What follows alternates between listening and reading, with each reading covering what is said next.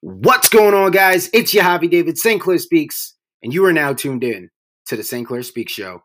If you haven't heard about Anchor, it's the easiest way to make a podcast. Let me explain. It's free. There's creation tools that allow you to record and edit your podcast right from your phone or your computer. Anchor will distribute your podcast on platforms like Spotify, Apple Podcasts, Google Podcasts, and more. You can make money from your podcast with no minimum listenership. It's everything that you need in a podcast in one place. Download the free Anchor app and start your journey today. It's that time.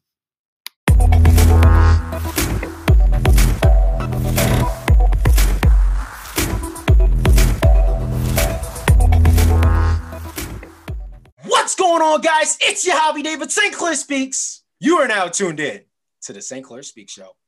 You are now tuned in to the St. Clair Speaks Show. What's going on, guys? Welcome back to the St. Clair Speaks Show podcast. I'm your host, Javi St. Clair.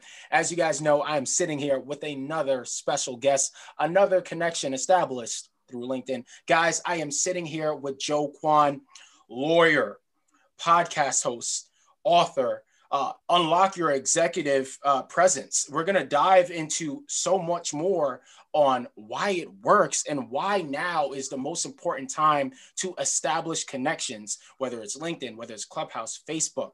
We're going to dive into so much. I'm excited to pick Joe's brain.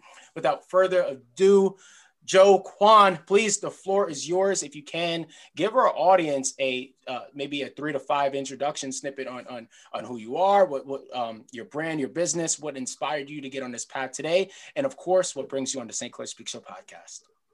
Thanks so much, Javi, for having me. And I love your energy. And that's why I was so excited to be on this podcast with you. I go by the connection counselor for the leadership training that I do. And what I do with my work is I help people unlock the best version of themselves through connecting to themselves and the skills that they have already, as well as to others. And if you think about it, it's kind of two sides of the same coin. You need both, right? If you just kind of connect to how great you are, but you don't have any feedback from others, or you don't connect with others, then you're just sitting there in a cave by yourself celebrating, right?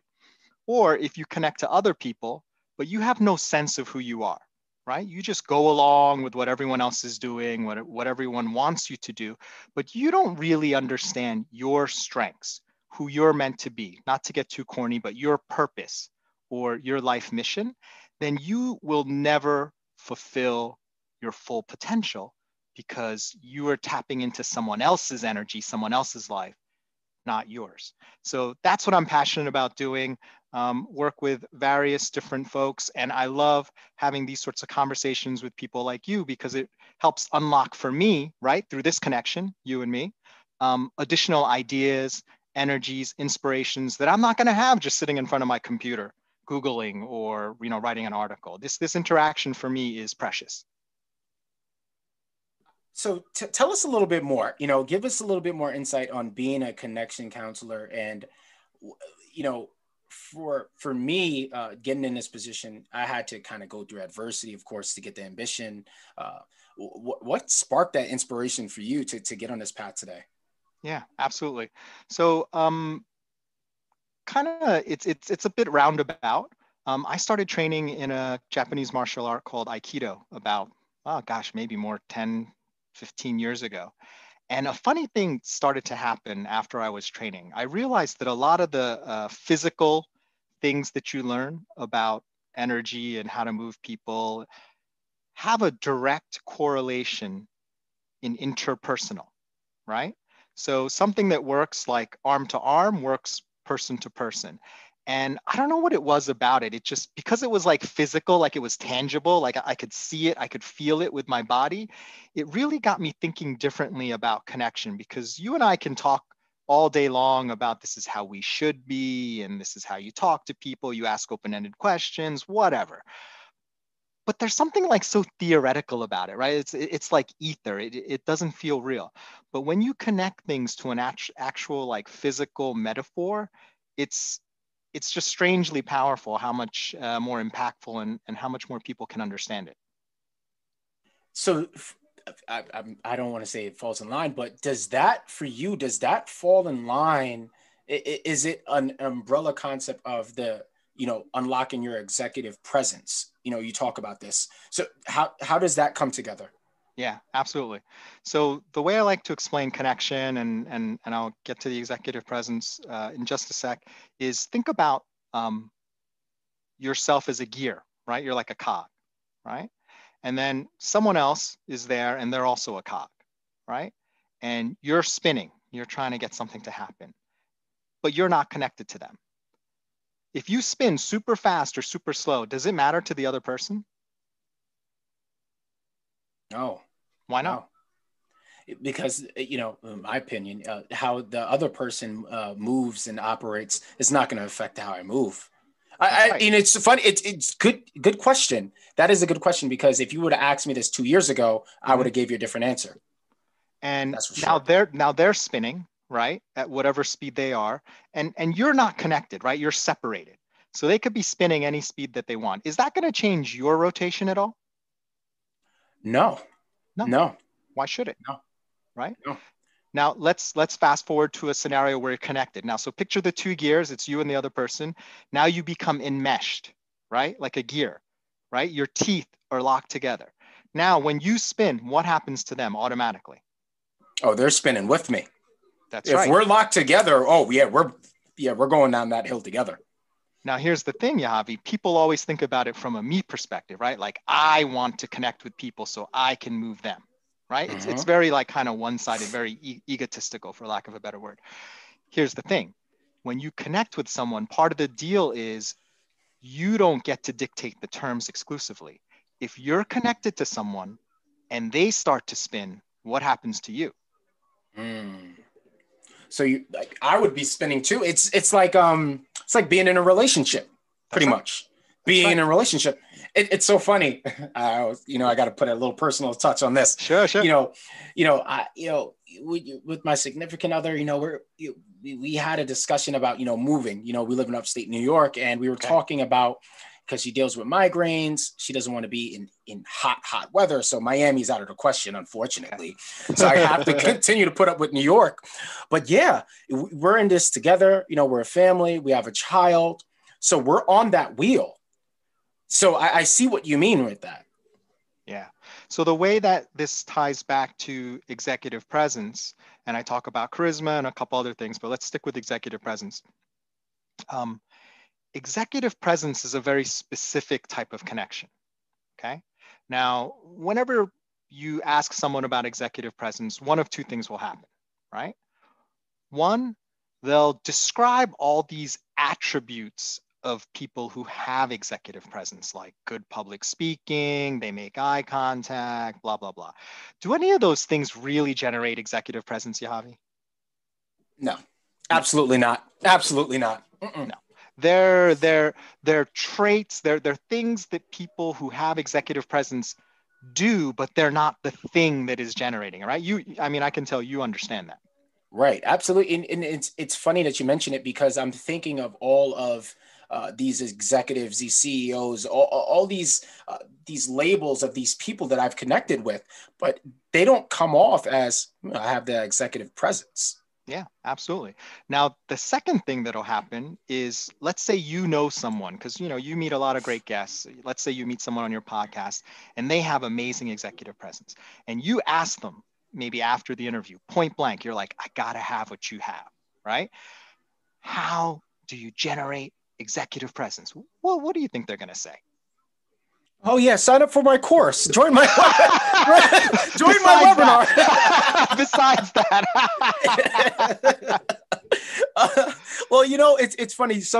Everyone's different. Some people will give me that response. Some people will share a little bit more insight and really take things offline and take me under the wing, gratefully so, in sharing a couple of tips and resources. Others will give me that call to action. Hey, check out this, that, and the third, or read an article about this.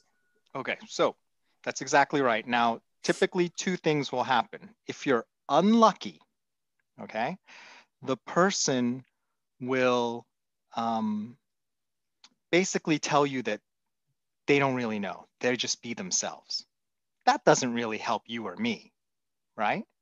like, oh, yeah, I'm natural, or I don't know. Like they don't really understand. Like they got it. Like you recognize they got it because you felt it, but they can't teach it to you. It's like asking, it's like asking Michael Jordan or LeBron James to teach you basketball. Maybe they're terrible teachers. Maybe Roger Federer can serve great, but he can't break it down for you as a young tennis student how to hit that serve, right? So just because someone has it doesn't mean they understand it in a way they can transfer to you. Now, if you're lucky, they will start to tell you maybe specific things and principles that work for them. But even then, that's not really what you need, because those are things that work for them. They're not like universal principles, right? So if I'm a certain height and I want to play an instrument or play a sport, then I'm going to use a certain type of technique to match my height. But if I'm at a different height or weight or speed, I'm going to adjust.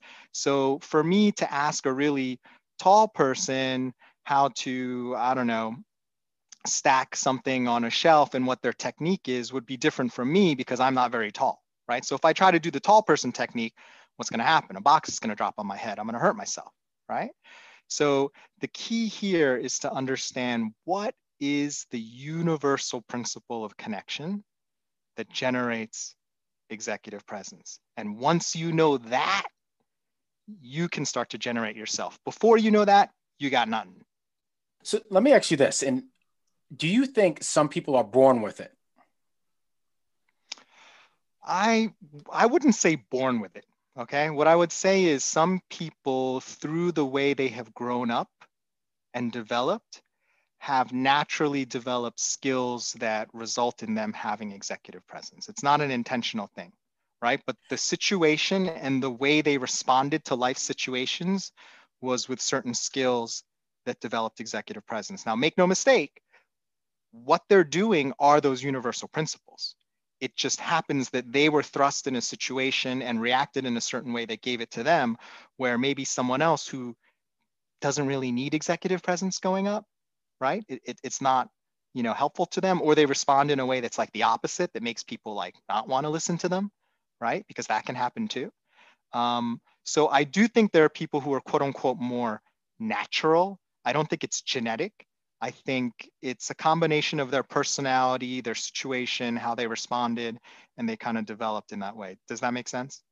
It makes sense, but I agree, but I also think experiences has a huge, you mentioned upbringing has a huge thing, because this time last year, Joe, just like, man, I had 11 cents to my name at rock bottom. I was selling comedy tickets in Heart of Times Square just to get by, to make ends meet. So for me, what drives me and what would create that within me is because I already know what happens if I don't give this 100%. If I don't give this 100%, I don't get into that executive kind of mindset analogy. So for just, from my personal experience, it's the pain, it's failure, it's what happened before, and experiences, which is going to keep that fire under me, which is like, okay, Yahavi, like, for example, I'll give you one today. For some odd reason, I just didn't feel like doing anything today. I didn't feel like recording content. It's so crazy. I have 2 more podcast episodes to record after this one. And I'm like, yo, like, I don't feel, because we booked this out, of course, a couple weeks back. Yeah. And I'm like, damn, I don't feel like doing this. But then I had that little thing in the back of my head that reminds me, Yahavi, think about what happens if you don't push to 100%. Look at where he was last year. And I'm like, oh no, let's go. You know what I mean? I'm like, yeah, let's go. So for me, I'm driven by my past experiences of not going the extra mile. Yeah, absolutely. So let me ask you a question. How would you define executive presence, right? So when you hear like someone has executive presence, how do you describe what that is? The first thing I'm going to say is accountability, then leadership, because to be a leader, you have to be accountable. Executive presence is, I want to use LeBron James, and I was a huge Kobe Bryant fan growing up, but I use LeBron James as an analogy because he just has that executive presence. He makes everyone around him better, just some way, somehow, even the little people. But what gives someone that executive presence in my opinion, is to make everyone around you better and hold yourself accountable, hold yourself to a high standard of getting the job done. Also, keeping an open mind because you're not always right. And I tell myself this all the time. I'm not always right. And I also don't have the mindset. I've seen this quote and I'm going to recite this quote. You can't teach a man everything that thinks he already knows everything. Right. So, so true. I empty out my mind. And whenever I have a podcast guest, I let everyone just here, take the mic and let me just be a sponge because I see how that works for me. So I think what will give someone a little bit more executive presence is to keep an open mind because we're not always right. You're more experienced in areas far along than me. And it's always going to be like that. So keep an open mind. People are seed planters. So, we meet people that plant seeds and it's up to you if you want to continue to nurture these seeds. Right. So yeah, that's just my take and spin on it. So I think what you said is exactly right. LeBron, great example. Let me break it down like super, almost like literally, right? So it's super literal because sometimes the answer is like right in front of us, right? Executive presence consists of two words, right? Executive and presence. But we don't really think about like what those words mean. So let's take executive first, right? Executive comes from the root word exequi, which means to carry out, right? So if you really like think at the highest level, why is someone an executive versus someone who's just a worker? The executive gets stuff done, right? They don't necessarily do it themselves, but they get stuff done because that's why they have that position, because an executive who doesn't get stuff done is not going to be an executive at that organization much longer, right? Now, I want to ask you about the second word, presence. What does it mean to you to have presence? Oh, you know what? That's a good one because being a parent taught me that. Presence is being physically here. That's one, of course, but mentally here. Yes. Just like in podcasting, it's easy to drift off. It's easy to drift off. And one of the things I started to do, and my ears was bleeding when I started listening to my first 2 to 3 podcast episodes, I wasn't listening. I wasn't listening to the questions. I wasn't listening to the own questions I would ask. So I would even forget that. So it's for me, it's just mentally. And I challenge myself in every podcast episode. So with you in particular, it's great because this is why we talked about this before. I love talking to other podcasters. It helps me be a little bit more present. And yeah. Yeah. So here's something that I think you probably intrinsically understand, but a lot of people misunderstand about executive presence. People often think about executive presence as a thing, like a thing that you do or a thing that you wear or a title that you have, right? Like they think they need to possess that. What you need to possess is what you were talking about, Yahavi. You need to possess the right state of mind, right? It's executive presence. It's not executive doing. It's not executive public speaking. It's like you walk into a room. Tell me this. You walk into a room. There's 5 people here. Can you immediately tell who the top dog is? Oh, no. I mean, no. Sometimes you can, but absolutely not. What if one of them has crazy executive presence, though? Can you tell? Oh, yeah, I could tell. And, it's a good point. Even working for corporations, you could just feel it, right? There's the boss, but the employers don't respect the boss because they don't have that presence. Yeah. Just because you're a manager does not make you a good leader. And corporate has taught me that as well. So I see what you mean there for sure. And I've heard stories from people where because of the way they held themselves, right? People thought they were the boss, or people thought that they were higher up on the hierarchy, the corporate ladder than they were because of their presence. And maybe their boss didn't have the presence and they thought like the boss reported to them. They got it all twisted, right? Now, people don't have to say anything to you to have presence, right? Like if you walk in a room and I'm feeling really sad, like you and I are friends, this is like 5 years from now, and I'm feeling down. Do I have to say to you, Yahavi, I feel down, or can you feel that right away? Yeah, I'm an empath. I feel energy. I go by energy, and it's contagious as well. Yeah. So then the question becomes, what is the feeling of an executive, right? Mm. And when you can figure that out, you've got executive presence figured out. So what I talk about is executive presence is the ability to inspire confidence that you can lead well in a given situation. I'll say it one more time. Executive presence is the ability to inspire confidence. So I'm inspiring the confidence, right? That you, meaning me, can lead well in a given situation. It's specific to what needs to be done at that particular time. And if you can be present in a way that other people feel that about you, everyone's going to want you to lead. You have executive presence. Title doesn't matter, age doesn't matter. Imagine you're on a boat, the boat's sinking, okay? And you're on the boat with the CEO of your company, and the CEO is saying, let's go this way. Are you going to follow the CEO? No, right? And then you got like the lowliest sailor, right? Like the one who like took your ticket when you got on the boat and was like, everyone come with me to the lifeboats. This is what we got to do. We got to move to this part of the ship. Are you going to follow that person?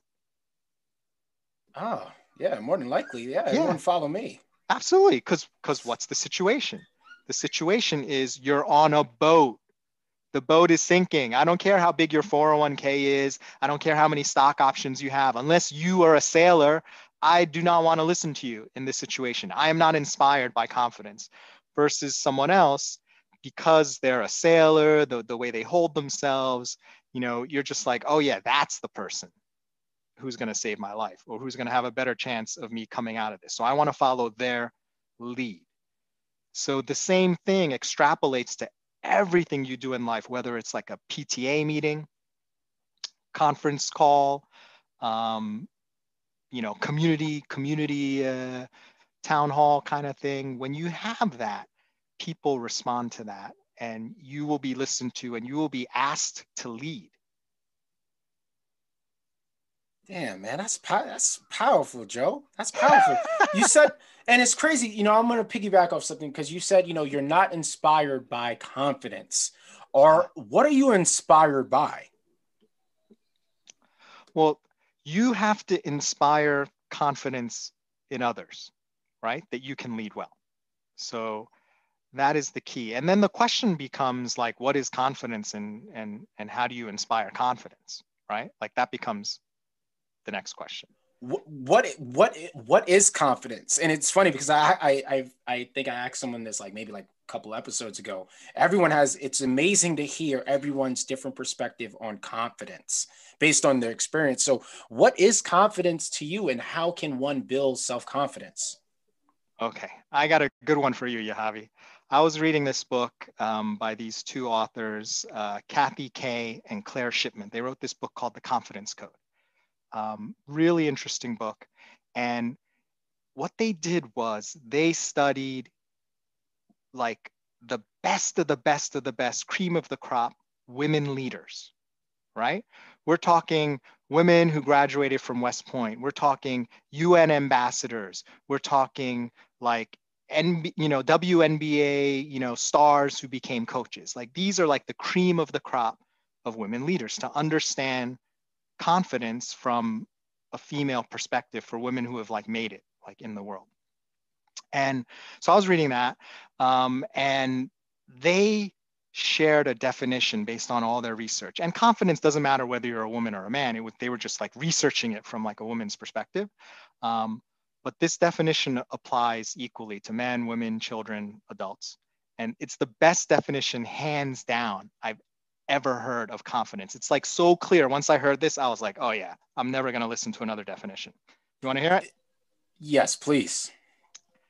Confidence is the purity of action produced by a mind free of doubt. I'll give it to you one more time. Confidence is the purity of action produced by a mind free of doubt. And when I heard that, my mind was like, boom. I was like, that's exactly it. Like, think about how you perform when you're feeling confident, right? Like, are you worried? Are you thinking? Are you double guessing yourself? Is there any negative self-talk when you're in your confidence zone? It's crazy because I've been talking about imposter syndrome for so freaking long, and Uh-huh. I finally, it's crazy, Joe. I'm so glad you brought this up because I just recently broke out of it. Just recently broke Nice, out of it, nice. and I don't know what came over me, but Mm-hmm. it's like, for me, I think it was the tide wave of success, and Mm-hmm. it's like, whoa, and it made me question my unworthiness. Sure. Yeah, absolutely. Now, here's the thing. What I love about the definition is a couple things. Confidence is not something you have in a skill. Confidence is a skill, right? To be able to be confident actually gives you a strategic advantage over someone of the same skill level as you who doesn't have the confidence, because confidence, your own confidence begets people to have confidence in you. And here's the other thing though. Confidence, Yahavi, does not mean you are the best. All it means is you are performing at your particular best because you're not doubting yourself. There may be some other person who lacks confidence, who even without that confidence can blow you and me out of the water, right? Because their skill level is so high. I'm not going to get on a basketball court with nobody, right? Like it's just not going to happen. It doesn't matter what my confidence level is. Oh, I've been training. I'm like 100% better than I was last week. I still can only jump like 6 inches off the ground, right? Like it's not going to Yeah. help me, right? But that's the thing. It will allow me to perform at my best. And that's what's key, because like I can't always count on beating everyone else, but what I can count on is bringing my best performance. That's all I can control in this world, right?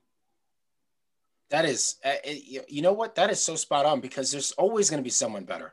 Of course. As whether you're an author or you're a speaker, there's always someone's going to write a better book. Someone's going to tell a better story. Someone has a better podcast. And I think with LinkedIn in particular, once I started to, slowly build a little bit more connection, we open these doors and we see more successful people, which makes us look at everything that we did in our own accomplishments. Like, wait a minute, hold on. Why is Susan getting all this recognition? Right. So it's pretty interesting that you mentioned that. It's very interesting. Yeah, absolutely. And so the next question becomes, how do you create that presence, right? So I've shared with you the key, which is the definition, right? It's that ability to inspire confidence that you can lead well in a given situation, right? But that just opens another door. Like, how do I inspire that confidence, right? Because if you don't know that, it's like you know where the lock is, but you still don't have the key. You don't have the combination, right? But you're closer than you were before, because before you were looking in the wrong house. You were like in the wrong zip code. So I'm sorry, Joe. It's imperfect action. I think for me, seeing how much I've messed up before has given me all the confidence to keep on messing up. But I'm such a trailblazer now. I don't care. I don't care. I don't care if I've had podcast episodes where I thought, I'm like, yeah, this is going to be the podcast episode where I'm probably going to get, a lot of streams, a lot of downloads, and it's like 0, 1. But I'm like, you know what? I don't care. Let's go. And it's the same thing like putting out a good post on LinkedIn. And no one really engages with the content, but I'm like, you know what? I don't care. I just keep on going. And it's been so much imperfect action. I hear Will Smith, I'm going to quote Will Smith, fail often, fail forward. But I wouldn't be where I'm at today without failure, without that imperfect action and getting uncomfortable.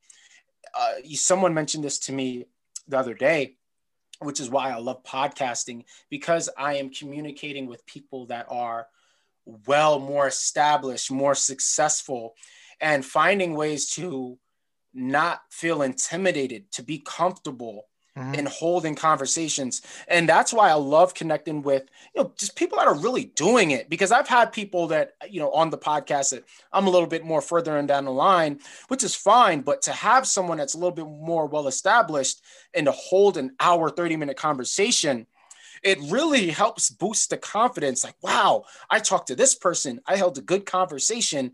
I didn't have any self-doubt. And it's given me the confidence to continue to move forward in imperfect action. Well, let me ask you a question too, Yavi. Do you ever listen to your old episodes? By old, it could be like a week ago, right? It doesn't have to be like years ago. Do you ever listen to like previously recorded episodes and like you get like totally new stuff like each time you listen to it? It's amazing because it's a brand new door. It's the same when I watch my old speaking content. Like, why did I say that? Why did I do this? But Yeah. and this is why Kobe Bryant is my favorite basketball player of all time, because he has this Mamba mentality of just studying your craft, studying Mm-hmm. film. And when I look at podcasting and I listen to my own podcast episodes, it's me studying film. Like, one of the things is, why am I not looking directly into my webcam, but I make sure I look at my guest, because I give everyone respect. I want to watch you, but of course I have to do this. But these are little things that I pick up on, previous episodes. But at the same time, I don't try to dive in too much because I am my toughest critic. I did a Mm-hmm. comedy skit yesterday on TikTok, Oh, you mimicking, did? because it's funny. I would consider myself a comedian now, Okay. and doing a lot of comedic skits has given me a lot of confidence. Yeah. So when I'm putting out all these, I'm not afraid to be funny. I'm not afraid to dance on the internet. I'm not Sure. afraid to pronounce something wrong. And my last podcast guest, Troy, shout outs to you. I pronounced his last name wrong. And it's funny because we laughed about it. And it feels so good that you could soak in your own mistakes and flourish from mistakes and just get better as you go. It's so rewarding. So to answer your question, yes, I do study myself, but I try not to, because I will beat myself up over and over again. So to the question of like what you can do to generate the executive presence, right? Like how do you create that presence? So here's the thing.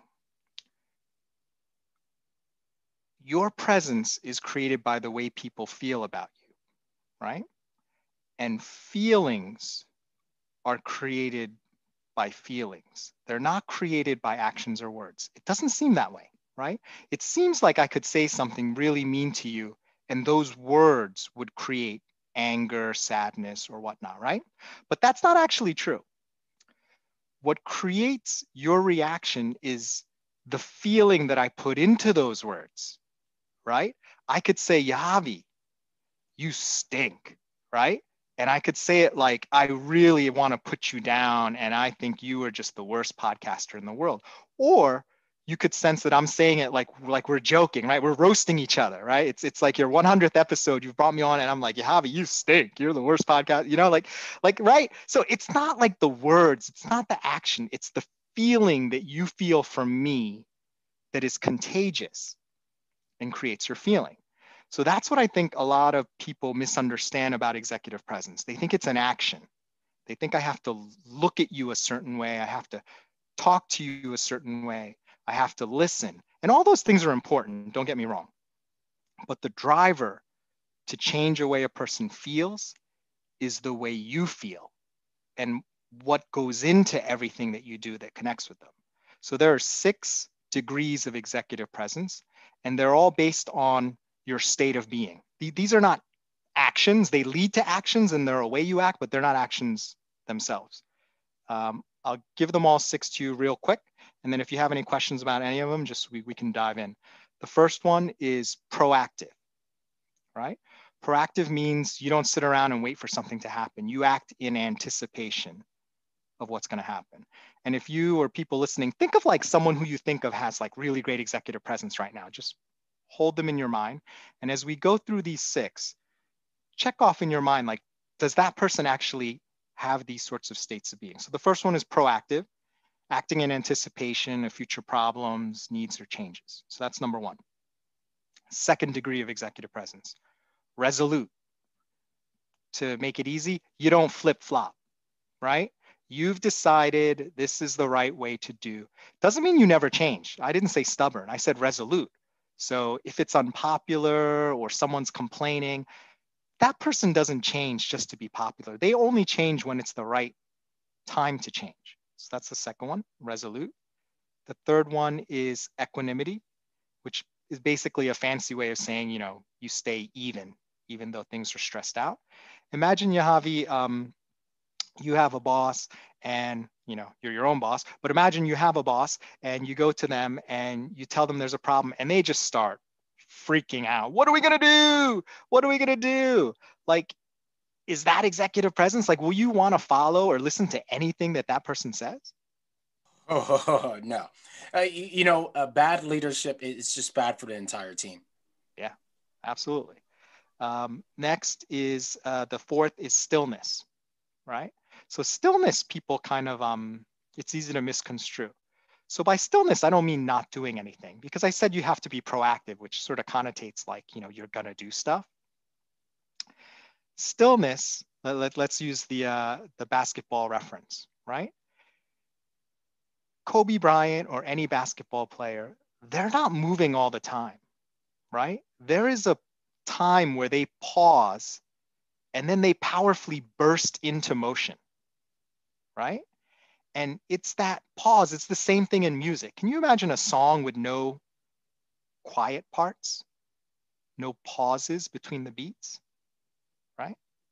So stillness unleashes the power because you act and you drive to the basket or you take the shot at exactly the right moment, right? The most opportune moment. Until then, you're not doing it, because if you do it too soon, what happens?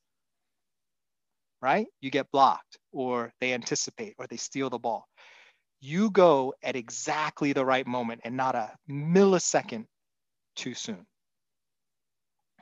The fifth one is engage. So we talked about that before, right? Like the connection and the gears, right? Because if you're a leader and you have no idea what's going on in your team, one, you're going to miss out on a lot of stuff. And two, no one's really going to come to you, right? Because why would I talk to you, Yahavi, if you don't listen or if you don't take what I'm saying seriously?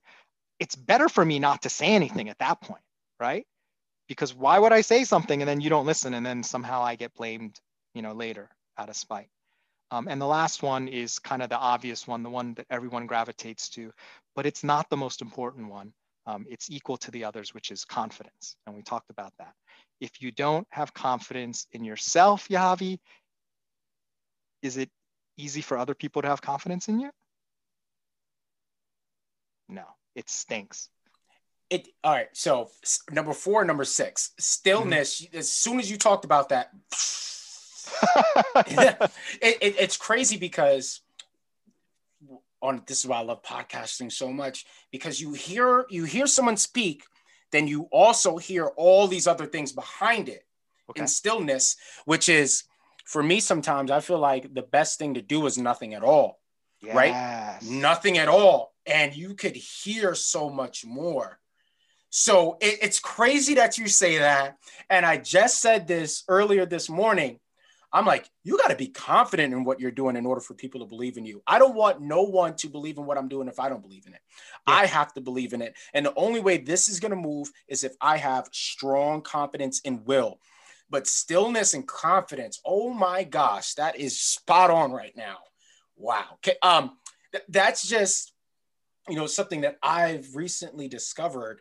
Mm-hmm. Sometimes the best thing to do is nothing at all. And going back to the reference point about the wheel, about the wheel that you mentioned, and stillness. And it's funny because of COVID, because of the pandemic, we hear about inflation a lot. And I just felt like I was on this wheel where I was forced to make a move and I was operating out of FOMO. But I recently realized the value in stillness, the value in not doing anything at all has given me more confidence to take more action, which is so powerful. Damn, Joe. Damn. And I'm sure you noticed this, Yahavi. When you're going 100 miles per hour, right? You are missing like amazing stuff that is like right there in front of you. Right? If you just slow down just a beat, you'd be like, oh, that's an even better path to take. Or, hey, there's an amazing opportunity. But if, when you're driving so fast, right, you got to like pay attention to that narrow thing in front of you so you don't crash, right? And you really don't have time. So to your point, like the stillness allows you to really be more aware and absorb. And then when it's time to go fast, I have no doubt, Yahavi, you're going to be going fast, but you can't be going fast. You're going to redline. You can't be going fast 100% of the time. You will blow your engine. And it's funny you mention that, because I feel more spiritual grounding. I feel more connected in what I'm doing right now, which is why this podcast interview it's phenomenal, right? The energy's there, the spark is there, because I'm not burning myself out. I'm not trying to do a million things anymore. It's funny because I was trying to do real estate wholesaling for the last year, but I'm not passionate about it. I'm not driven by money. I've realized, it's funny because all of the connections that I've made being in real estate, but I wasn't driven by money. And everyone in real estate, oh yeah, it's money, money, money, money. But I'm not driven by money. And I discovered so much more about myself, and it made me find my passion into podcasting and networking and connecting, and hearing what you're saying today in stillness has given me so much more confidence. And we talked about this before we went online. I have so much previously recorded episodes, but I wasn't rushing to edit and dish them out. I was, at first, there was this avalanche of anxiety. Oh, I got to move. Because I'm telling my audience, hey guys, new episodes of the St. Clair Speak Show podcast will be available every Monday and Friday. But then again, I have this voice in my head saying, you're not obligated to do this. You move at your own pace. And like you said, redlining. I've recently recovered from a burnout about 2 months ago. Oh, wow. So yeah, it's tough, but yeah, to your point, stillness and confidence, and having confidence in your stillness, because idle time can cost you a lot. Yeah, absolutely. You know, I was talking to a younger, like, potential guest, and they were talking about like the hustle culture, right? Of like the younger generation, which, you know, for me, I'm a bit older. I'm going to be 50 in a few years. That doesn't really apply to me so much at like this point, you know, in my life, thinking that way. But it was interesting that there's this culture now where it is glorified just to say that you're too busy. You know, it's like this glorification of being busy to be busy, not for any particular purpose, not because you're accomplishing anything, but just to be seen as not busy in and of itself is somehow like a bad thing. And I think that's just crazy, right? It's like, well, it's like, why are you so busy? Why are you working so hard and not able to enjoy other moments of creativity, reflection, communion with your family? Right? You're so busy that the people who you think you're being busy for, who you think you're trying to support and create a life for, you got no time for them. And after a while, they got no time for you. I'm so glad you said that, because there's definitely a big difference between being busy and being productive, and which is why my time is so valuable. And I put so much, and I deliberately, I schedule all my podcast episodes on the weekends because the whole family's home. But I have these little times to do these podcast interviews, because Monday through Thursday, it's me and my daughter, and I don't take interviews. I don't like to do anything. That's daddy-daughter time. And I pride myself on that. I don't care. I don't care, because I've realized I've made somewhat of the money back that I've left on the table here and there before, but the time is something you can't get back. So I see the value in that. And especially to your point, if I don't make time now, they're not going to have time for me in the future. And that's a huge gem. As a millennial parent, that's definitely something that I'm going to definitely hold on to, and definitely cherish that gem right there. So let me bring something up about money, right? Because I don't want people to get the impression that you and I want to be poor. Absolutely not. We do not want to be poor. No. Well, trust me, we're about our business. So here's sort of where, you know, and we all go through our own evolution, right? How we think about career, money, priorities, right? And everyone's on their own path. That's fine. Here's where I've kind of come to. The money, first of all, exists already. The money for you and I is out there. The pie is huge.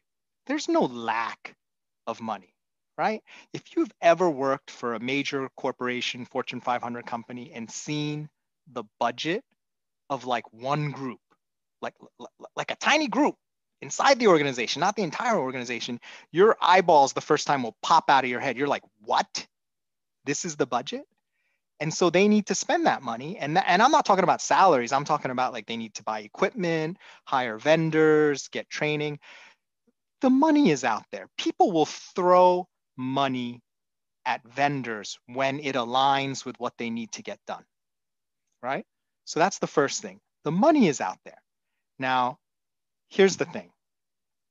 The key is when you have clarity on the value you create and your purpose and what you are, to be a little bit corny, what you were put on this earth to do, which could be one of several different activities, but like each of us have kind of like a mission almost, right? It's not an occupation, it's not a particular job, but it's like a thing, right? Like for me, it's to help people connect to their best selves and also teach them how to connect with other people, right?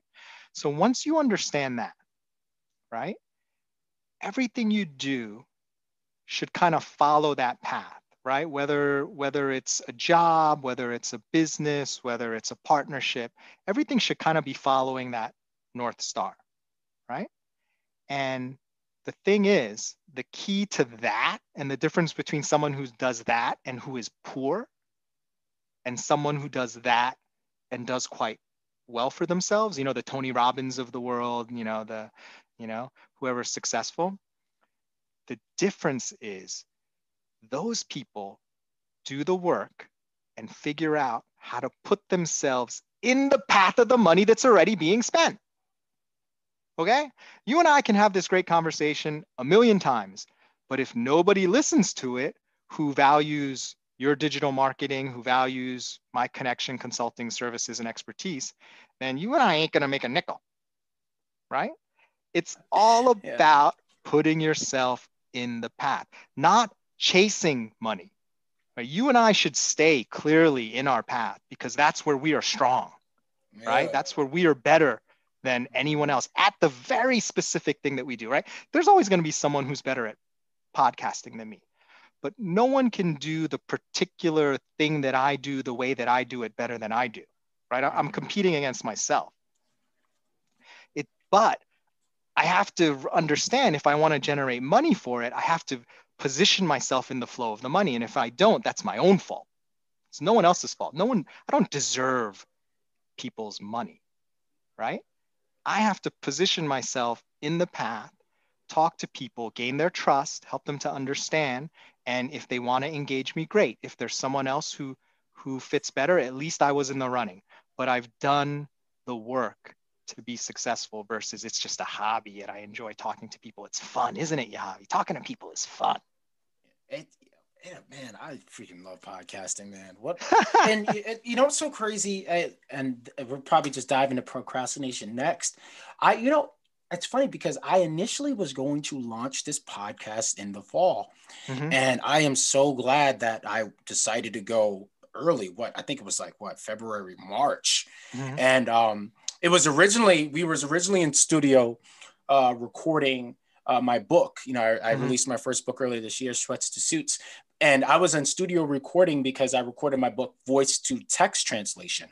So once I did that, we were, on path to do an audiobook. We were recording. And I said, you know what?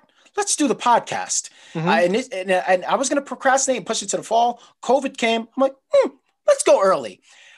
Give us a little bit, share a little insight on how does one overcome procrastination? Because I just ripped the Band-Aid off and just got going. And it was the best decision I've ever made. And it changed my life. What can you tell the audience to help them overcome procrastination? And I suffer from imposter syndrome and procrastination, just like you, man. Damn, Joe, come on. I'm asking you for the answers. Oh my God. Okay, so I will share with you an amazing resource. Yeah. It's a book that I read, and I'm like one of these like business book, self-help book. Like I've never met a self-help book I didn't like. In fact, it freaked out my wife because once before we got married, she came over to my apartment and I had a bookcase and I had just grabbed all these books like at a, like when there's like an apartment sale of books and they're not like good books, they're like just like old books, but they're selling them for like a quarter. So like I bought a whole bunch of books and they had like really horrible titles like, Are You Happy? And my wife like looked at these titles. It was like, is this guy gonna eat me? Is he like a serial killer? Because those books were like, so anyway, one book that was not a horrible book that I read about procrastination, it's called The Now Habit by Neil Fiore.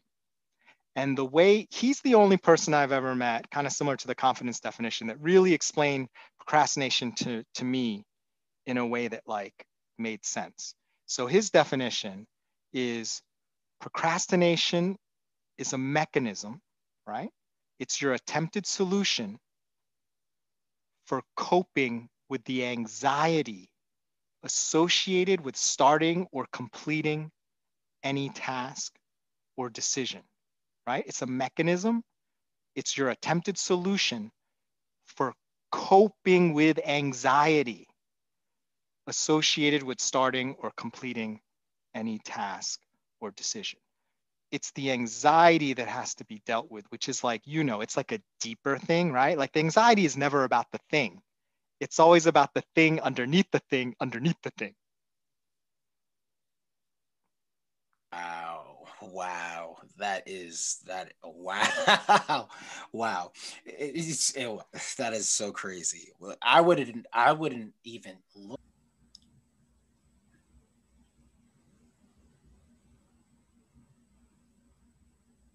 You there, Yavi? No, yeah, I'm here. I'm sorry. I lagged out for a second. Okay, yeah, that's what I thought. Do you have me? Let me know if I'm here. Yeah, I have you. Can you hear me? Okay, awesome. Yeah, I can hear you. Okay. I actually had to connect to my hotspot. I think it was like more so a connection issue on my end. Gotcha. I think the last thing I picked up was you guys are teaching them beyond just the vending skills, but the public speaking skills as well. In terms of that business. Yeah. So, there's a few things that they're getting from here. They're not just learning, let me go pick up my money. They're learning different things along the way, finances, responsibilities, record keeping, getting out there, public speaking. So it's really a cool business. And another thing that we don't think about, it allows time for bonding with the parents. It's a bonding piece that I see. And me, I have a teenager in my house. My stepdaughter, she's 19, and we can only give you full time. We can't honor that. So I had to understand that and understand that emotion has nothing to do with them, all to do with me.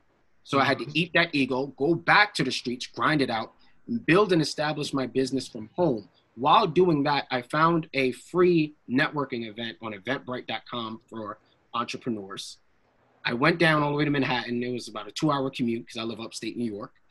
And I met my mentor at a networking event. And he's a professor at NYU. He's all about hack marketing and his brand's powerful impact. And he talks about mindset, structure, and just all of these things. And, going back to who you know, and that the one time you decide to attend an event, the one time that could change your life. And that's honestly what put me in this position, because he taught me about Zoom.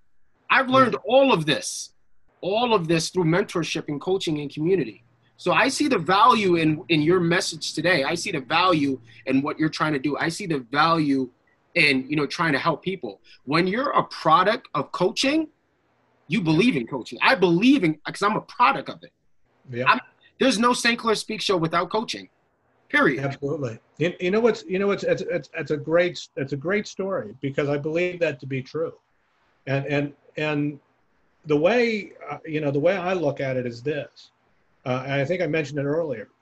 The way we view the world determines our reality as human beings. And that should be, pretty apparent, but most people don't think about it that way. The analogy I use, and you'll like this, is I want you to imagine the world, the day before the microscope was invented, right? And I want you to imagine the world the day after the microscope was invented. And I asked this question in my class. It says, has the world really changed a lot in 24 hours? And the answer is no. The world outside didn't change hardly at all in 24 hours. But what changed is our ability to access reality, our ability to see things clearer, our ability to see objective reality better. And that leads to a whole bunch of different types of behavior. As soon as we have a microscope, we see microbes. And what happens? Doctors start washing their hands, because until the microscope was invented, doctors didn't wash their hands, right? And so the world changed because our ability as human beings to access the world changed. The lenses we use determine the world that we live in, because it determines how we see the world. So what happened with you, I would venture to say, is that what your mentor did, your coach did for you, was to help you see the world differently. And that's really what it's all about. And that's a lot about this class. You know, I'm going back to my class, the Agile MBA. That's a lot about what we're doing. But we also teach about Agile and Scrum. So I don't know when we're set to end this, but before we do, I want to talk about that, because the one thing I didn't mention is that my program, this 6-week training program, allows people to get a certification.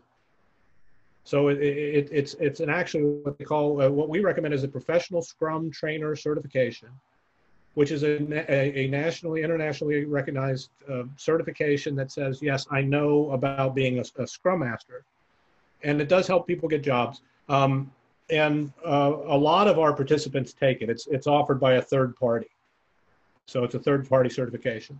So we're actually considered, which I find very strange, hard training by nonprofits, because you can get a certification at the end if you choose to.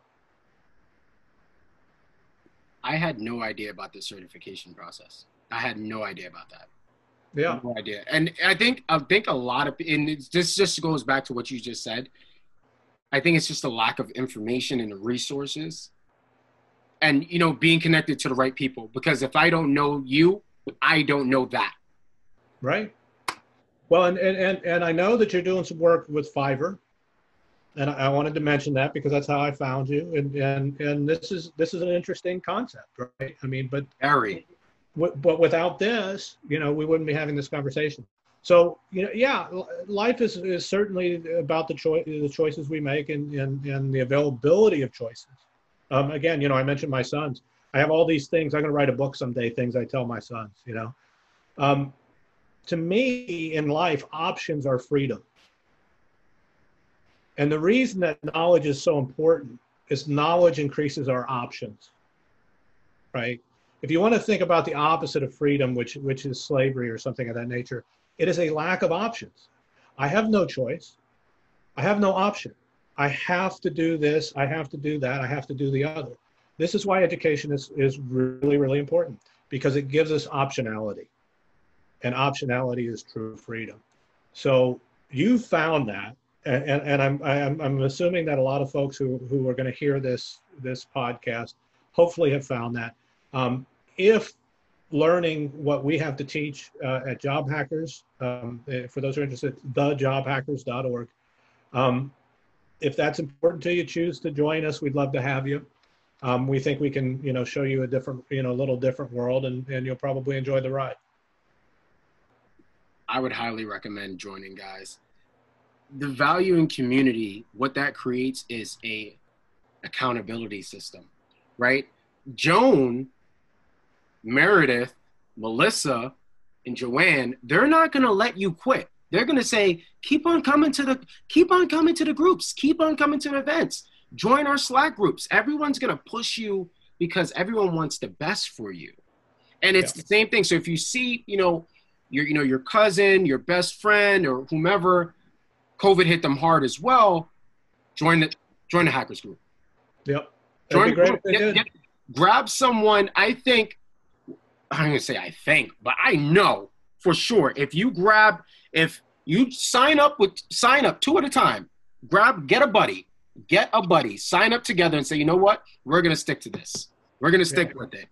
And I promise you, you guys are going to go all the way through. I would just recommend, guys, again, whomever's listening, try it out. You miss every shot you don't take, right? Yep. So Yep. Start with we'd love to have you join us too if it fits into your busy schedule. We'd love to see you.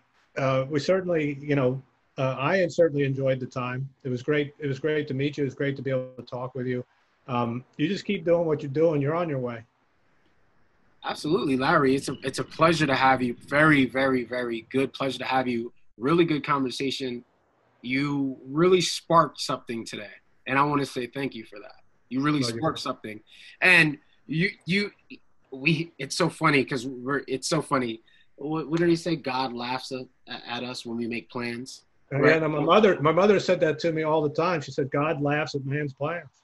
So I guess you were supposed to hear that because, excuse me, you come on the podcast and, obviously we have a mission, and I guess the mission was me to hear the message, to know that you could do more, to put yourself out there and establish community.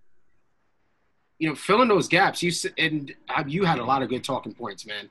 But you mentioned this one thing. If we don't have Zoom, if we don't have technology, then this conversation doesn't happen. Right. It's great. And no, it's really awesome, like I said.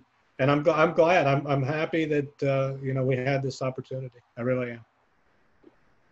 Thank you again for stopping by, guys. This is the St. Clair Speak Show, guys. Again, please listen out. Check out the St. Clair Speak Show podcast, StclairSpeaks.com, HustleHab.com. We are streaming on iTunes, Spotify, Google Breaker, Podcasts, YouTube. Larry R. Pikes. Larry, how do you pronounce your last name, Larry? I'm sorry. Apkes. Apkes, huh? It's okay. I previously record for editing purposes. That's all right. No worries. This is the St. Clair Speak Show. I'll catch you guys in another one. Peace. What's going on, guys? It's your hobby, St. Clair Speaks. You are now tuned in to the St. Clair Speak Show.